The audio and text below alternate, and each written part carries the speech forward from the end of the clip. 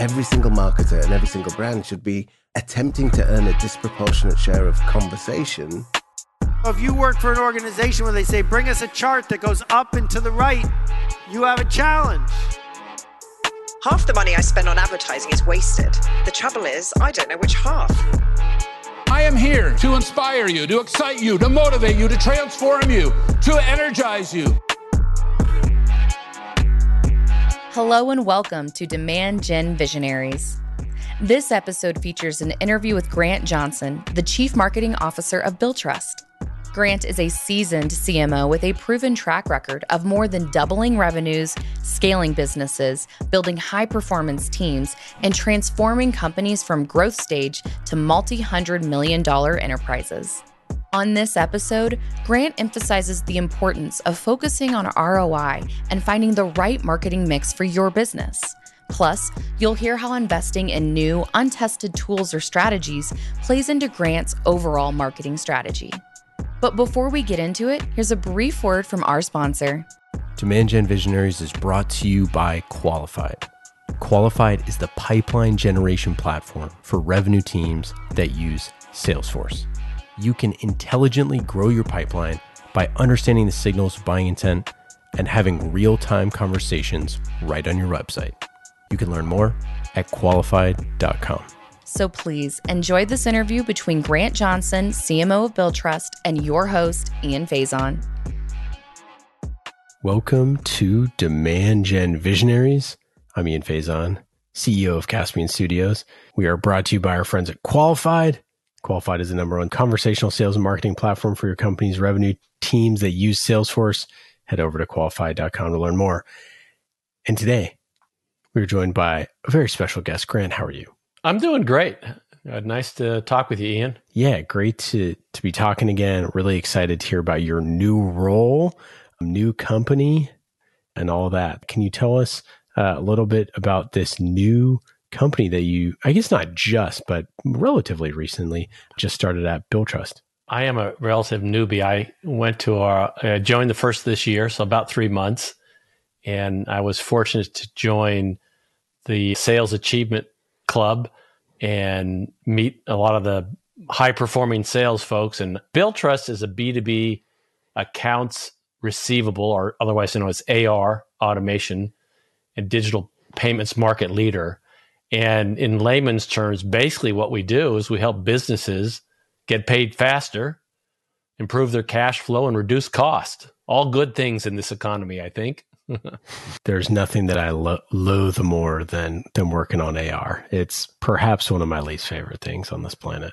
Yeah, and a lot of people, I think, feel the same way. And if we can make that job less frustrating and free up some time to do more exciting things, then we're happy, and hopefully our customers are happier. Well, Grant, gosh, you came on DGV episode 28, and now we are 100 episodes later having you back. So it's excited to chat about this new chapter here at Billtrust. Let's get into our first segment, the trust tree. With the knowledge you've been given, you are now on the inside of what I like to call the circle of trust. What, I thought we were in the trust tree in the nest, are we not? Where we go and feel honest and trusted, and you can share those deepest, darkest demand gen and marketing secrets. Who does Billtrust serve? What is the persona that you're selling into and the companies? Yeah, it's really the office of the CFO. And they come by a lot of titles. We have, like many companies, various personas. So certainly the CFO. In some companies, it could be the controller, the VP of finance. It might be the AR manager, maybe even the treasurer, as well as some more specific functions like credit director or collections manager. Since we're helping companies get paid, there's different titles associated with making sure that customers are paid in a timely fashion, and we help with that entire process. And so sort of digging into those types of companies and size of companies, how do you think about, segmenting that market?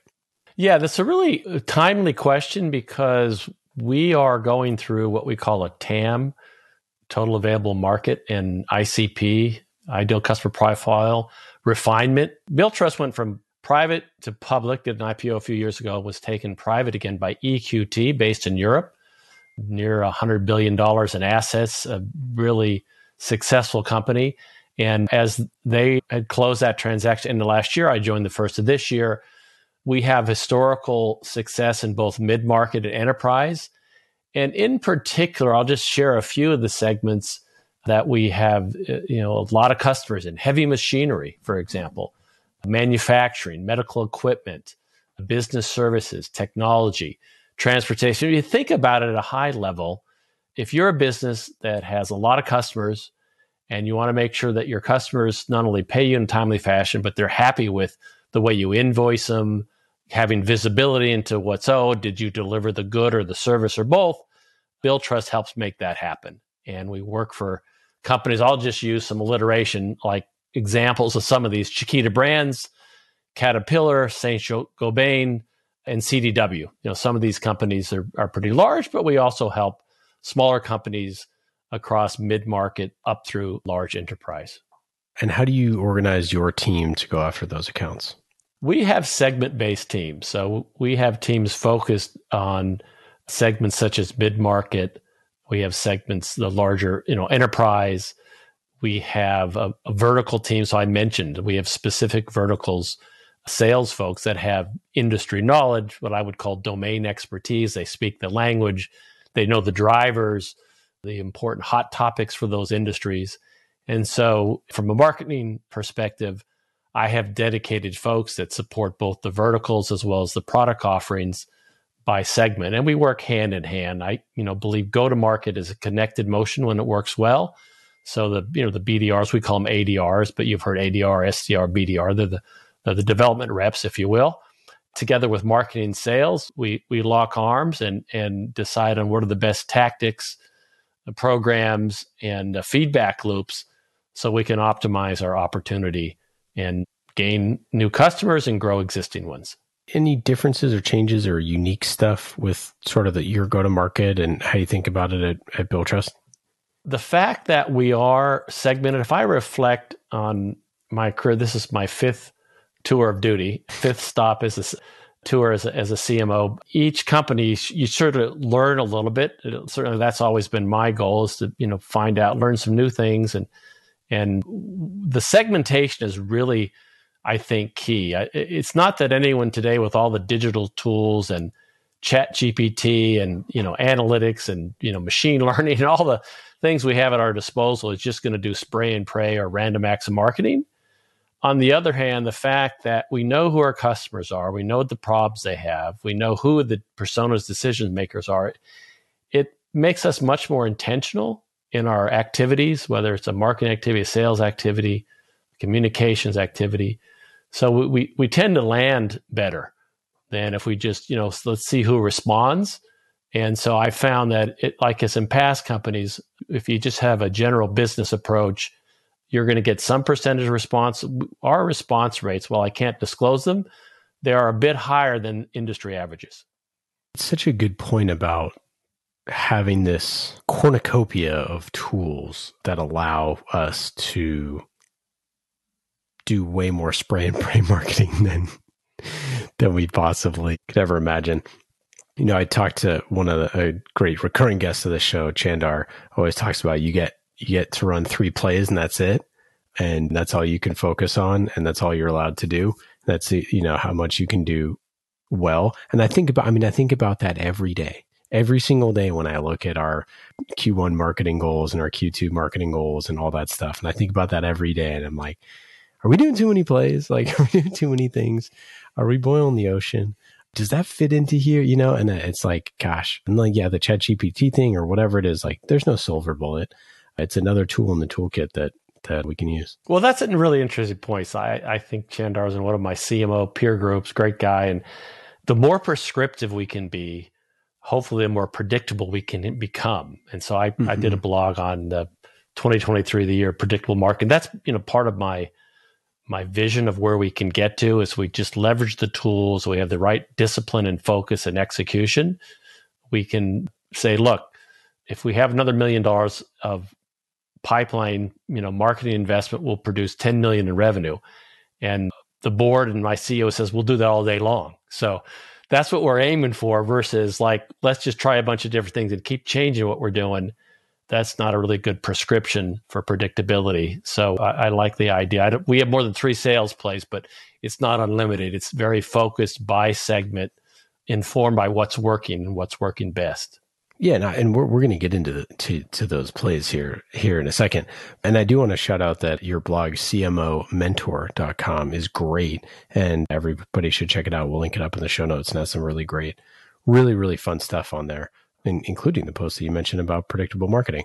But yeah, I mean, I think that's the goal, right? Is it seems like, as you become more tenured as the 5th time around the sun of your CMOdom, that figuring out how to be predictable is far more interesting than sort of like hitting the home run that you don't know how it came from, where it came from, or why it came from. And obviously, we always want to hit the home run too, but it's interesting that predictable is your goal.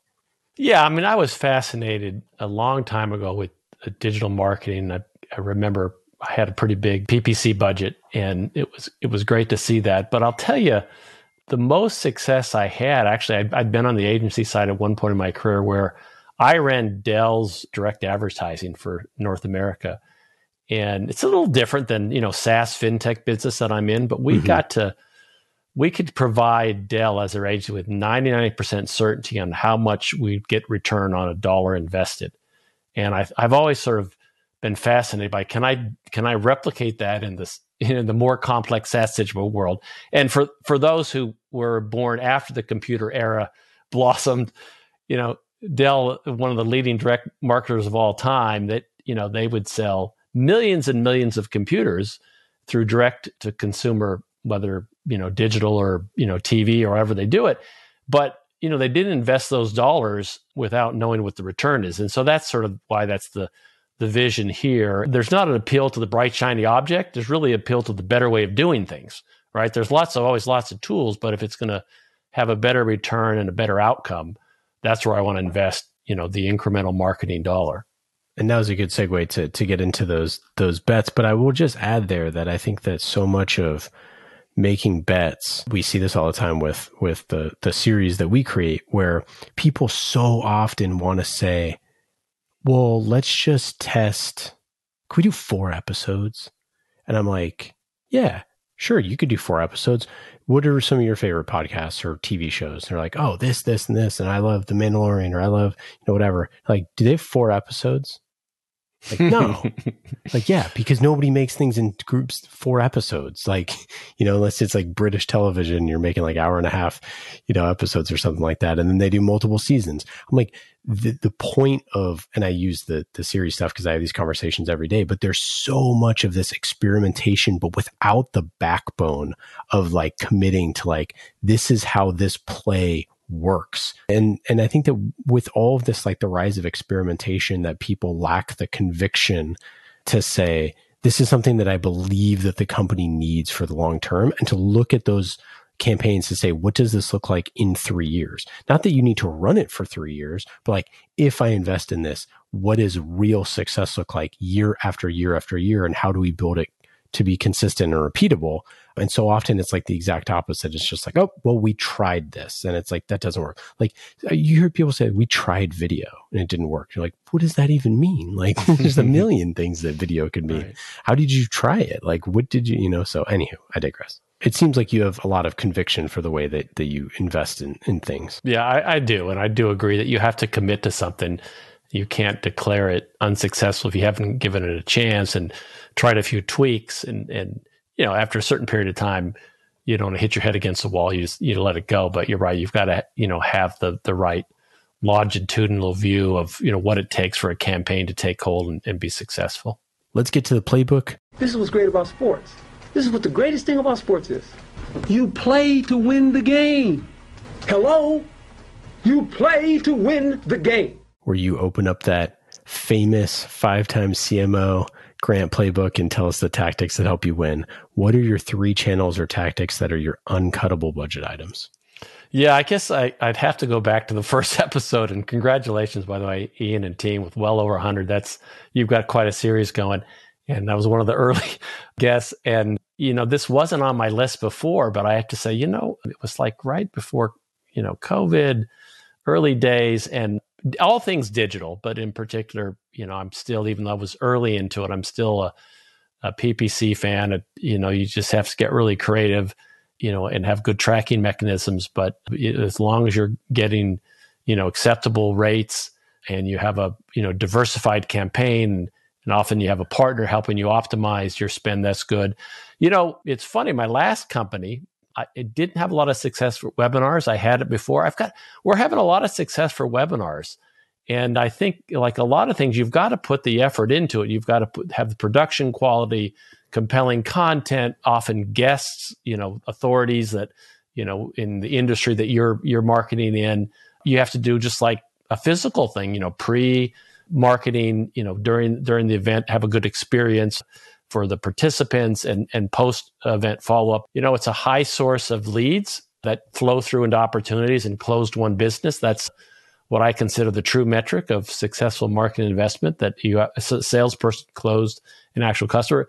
And the third, and maybe this is surprising, and I don't want to get 100 emails about please come to this event, but events work pretty well for us. And if you think about it, part of the reasons they do is that because we focus on a lot of verticals, they tend to have, you've heard of the term, birds of a feather flock together. They have this sort of industry. You've got to go to this industry event, and you can go to that event, and if you plan it well and you have a reasonable cost per lead, attendees are in the market, it can actually perform pretty well. So, we can't go to every event, and it's not even possible to go. There are certain events within certain segments that we find time and time again produce really good return. I came with this phrase a long time ago called intercept marketing, meaning you can also just have a really good booth presence, and somebody doesn't know that BillTrust is the best provider, and they walk by and say, hey, that looks interesting, get paid faster. That's one of our, marketing themes. I'd like to get paid faster. My customers are kind of slow at paying. How do I do that? Well, actually, you can use a credit card, and you will help with making sure that's easy for your customers to use. It gives them some float time, get paid faster. It's a win-win for you and your customers, and therefore, not only are you getting your cash in the door faster, they're happier doing business with you. So that's one of the reasons why that events is now bubbled up into the uncuttable. I can't say which one, but events in general. I mean, it's funny to hear, on the first time that you came on, talking about paid search, paid social, and promotions on things like G2 and Capterra. And then, this time around that layering in webinars and events, which are two of the more, old school demand gen tactics, quote unquote, old school tactics. But I think that what you're talking about is something that I've seen a lot of, which is people have worked back into their preferred way of learning. And there's if you think of it as people there's people, this is not really true, but there's people who brush their teeth every day and like to, learn every day, or there's people who like to go to the dentist, and get their teeth cleaned twice a year. And I think that you see a certain subset of the population really loves those in-person experiences. A certain set of the population loves those digital first, video first experiences in a webinar format where they kind of have to be there at time, and they can ask questions. People, obviously like things like, podcasts and video series where it's on demand. And I think that it's the blend of those different things of giving people options that's what we're starting to see is that people are defaulting into those ways. They've always been that way, but there's now a proliferation of digital tools and smaller events and micro events and digital events. And now the in-person stuff stands out even more because it actually is something where you can grab a beer and catch up with a longtime friend. Yeah, it's the right, as you say, constructing the right marketing mix and, multi-channels that, optimize your opportunity to engage with prospects and customers. And, you don't want to overinvest in one, but I think you're right. Now, some of these other more traditional means, they found their way back into the mix. I think that the reason why they found their way back into the mix is because that's what people voted on. They wanted that stuff. They prefer it, and that's why it works, right? And that's you got to be listening to how your customer engages. I put a poll out the other day about webinars, and I was like, when was the last time you went to a webinar? And there was a section of, because one of my employees was like, I've never been to a webinar. There's a section of a demographic of people that are of a certain age that straight up don't go to webinars. They've never been to webinars. It's never been part of their life, right? So if you're selling to that group and you roll out a solely webinar driven strategy, you're going to be in tough shape. And there's other groups that do, and it could be industry, it could be whatever. So anywho, fascinating. What about your most cuttable things or some stuff that maybe you're not investing in?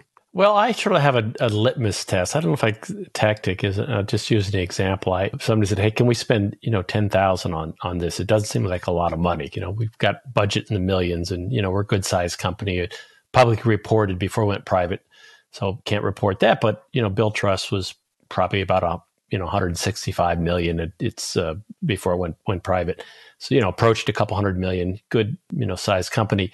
And, so 5,000 or 10,000, that's a crazy amount. But I ask anyone who wants to invest the dollar is you need to model it out, right? What's the audience? What's the demographic? What personas you're reaching? Whatever methodology used, do the budget authority need, a timetable or, somewhere packed? It doesn't really matter methodology. You model out, and I've had some of these folks come back and say, I don't know. I said, well, then discussion's over, right? And it may not achieve that, but there's not an ROI. It's got to be at least 3-to-1. Ideally, it'd be 10-to-1 ROI, but at least has to be 3-to-1 ROI. And that's really the key thing. If it's not, it doesn't even get off the ground. And if we start looking at things, I always like that, at the end of the year, there's a good practice of looking at your marketing tech stack and your tools, as well as your programs. There's no entitlements. It's like, what's going to work in 2023? I totally agree. Because, if you had been that way, obviously with everything with COVID and then this, and then, the tech apocalypse and this and that, and like I say, everything that's been going on, it's like, goodness gracious, if you rolled out the same playbook and didn't adapt, it'd be tough. How do you view your website?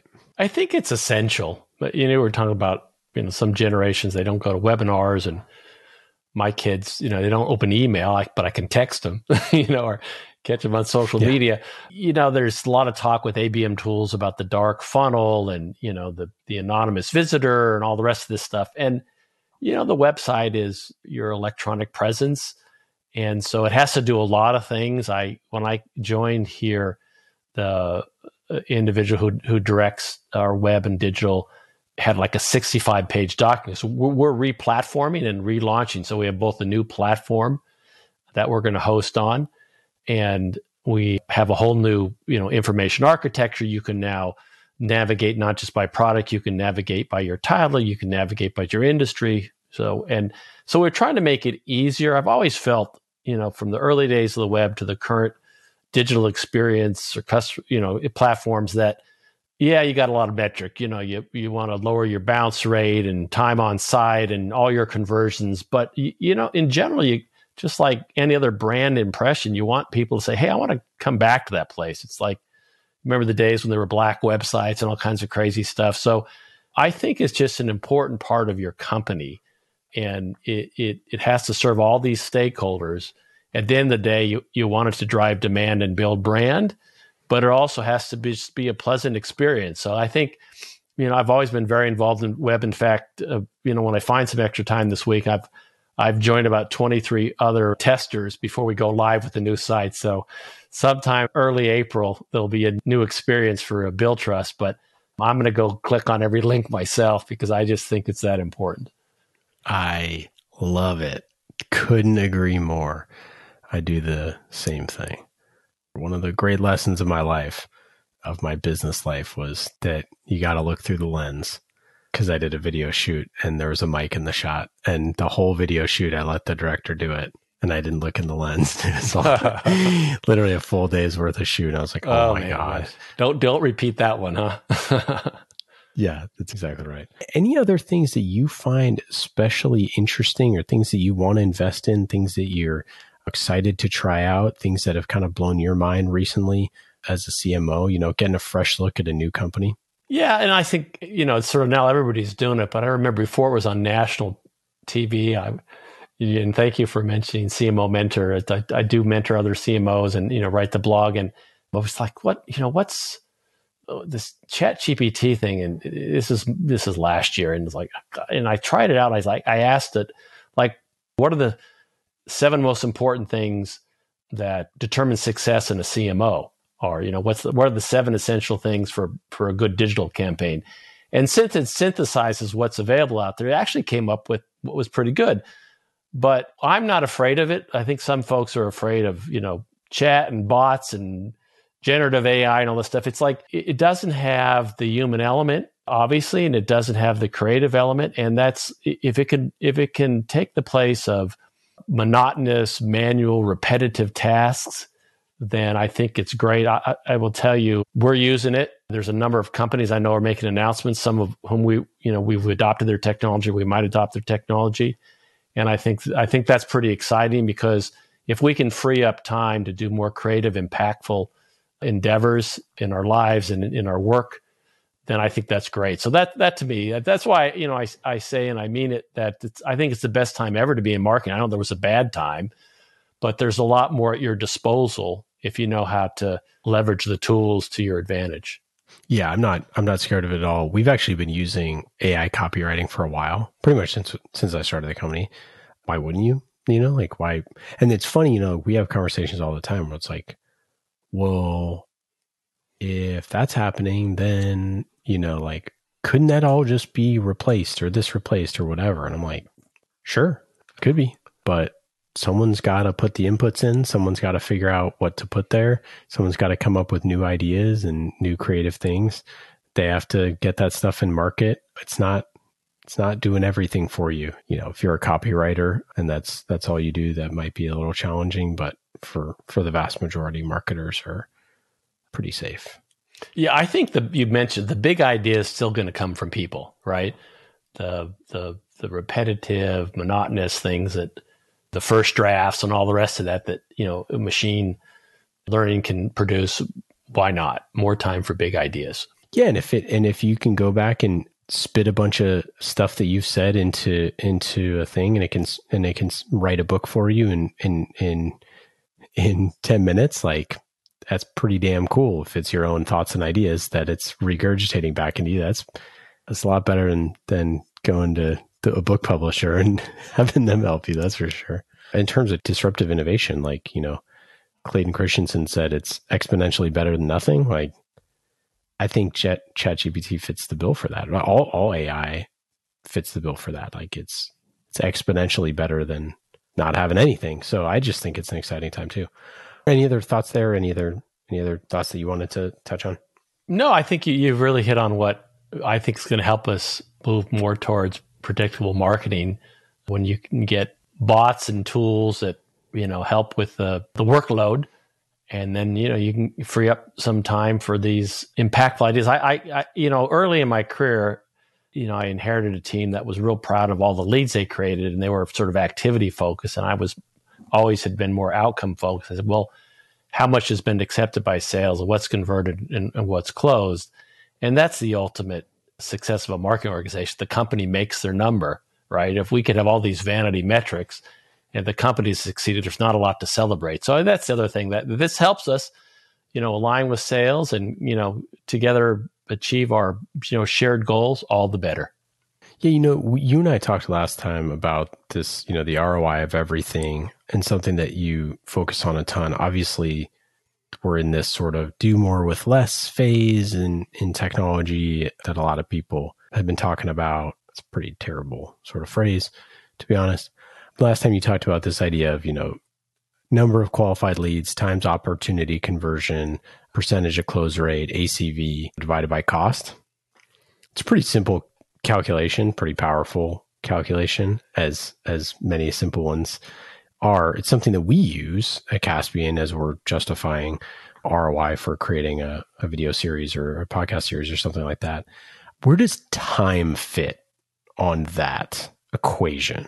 Yeah, I think time does. I mean, because if it takes too much time, you don't have time to experiment effectively, right? So I don't know. I put that into the math equation, but it's a really good observation.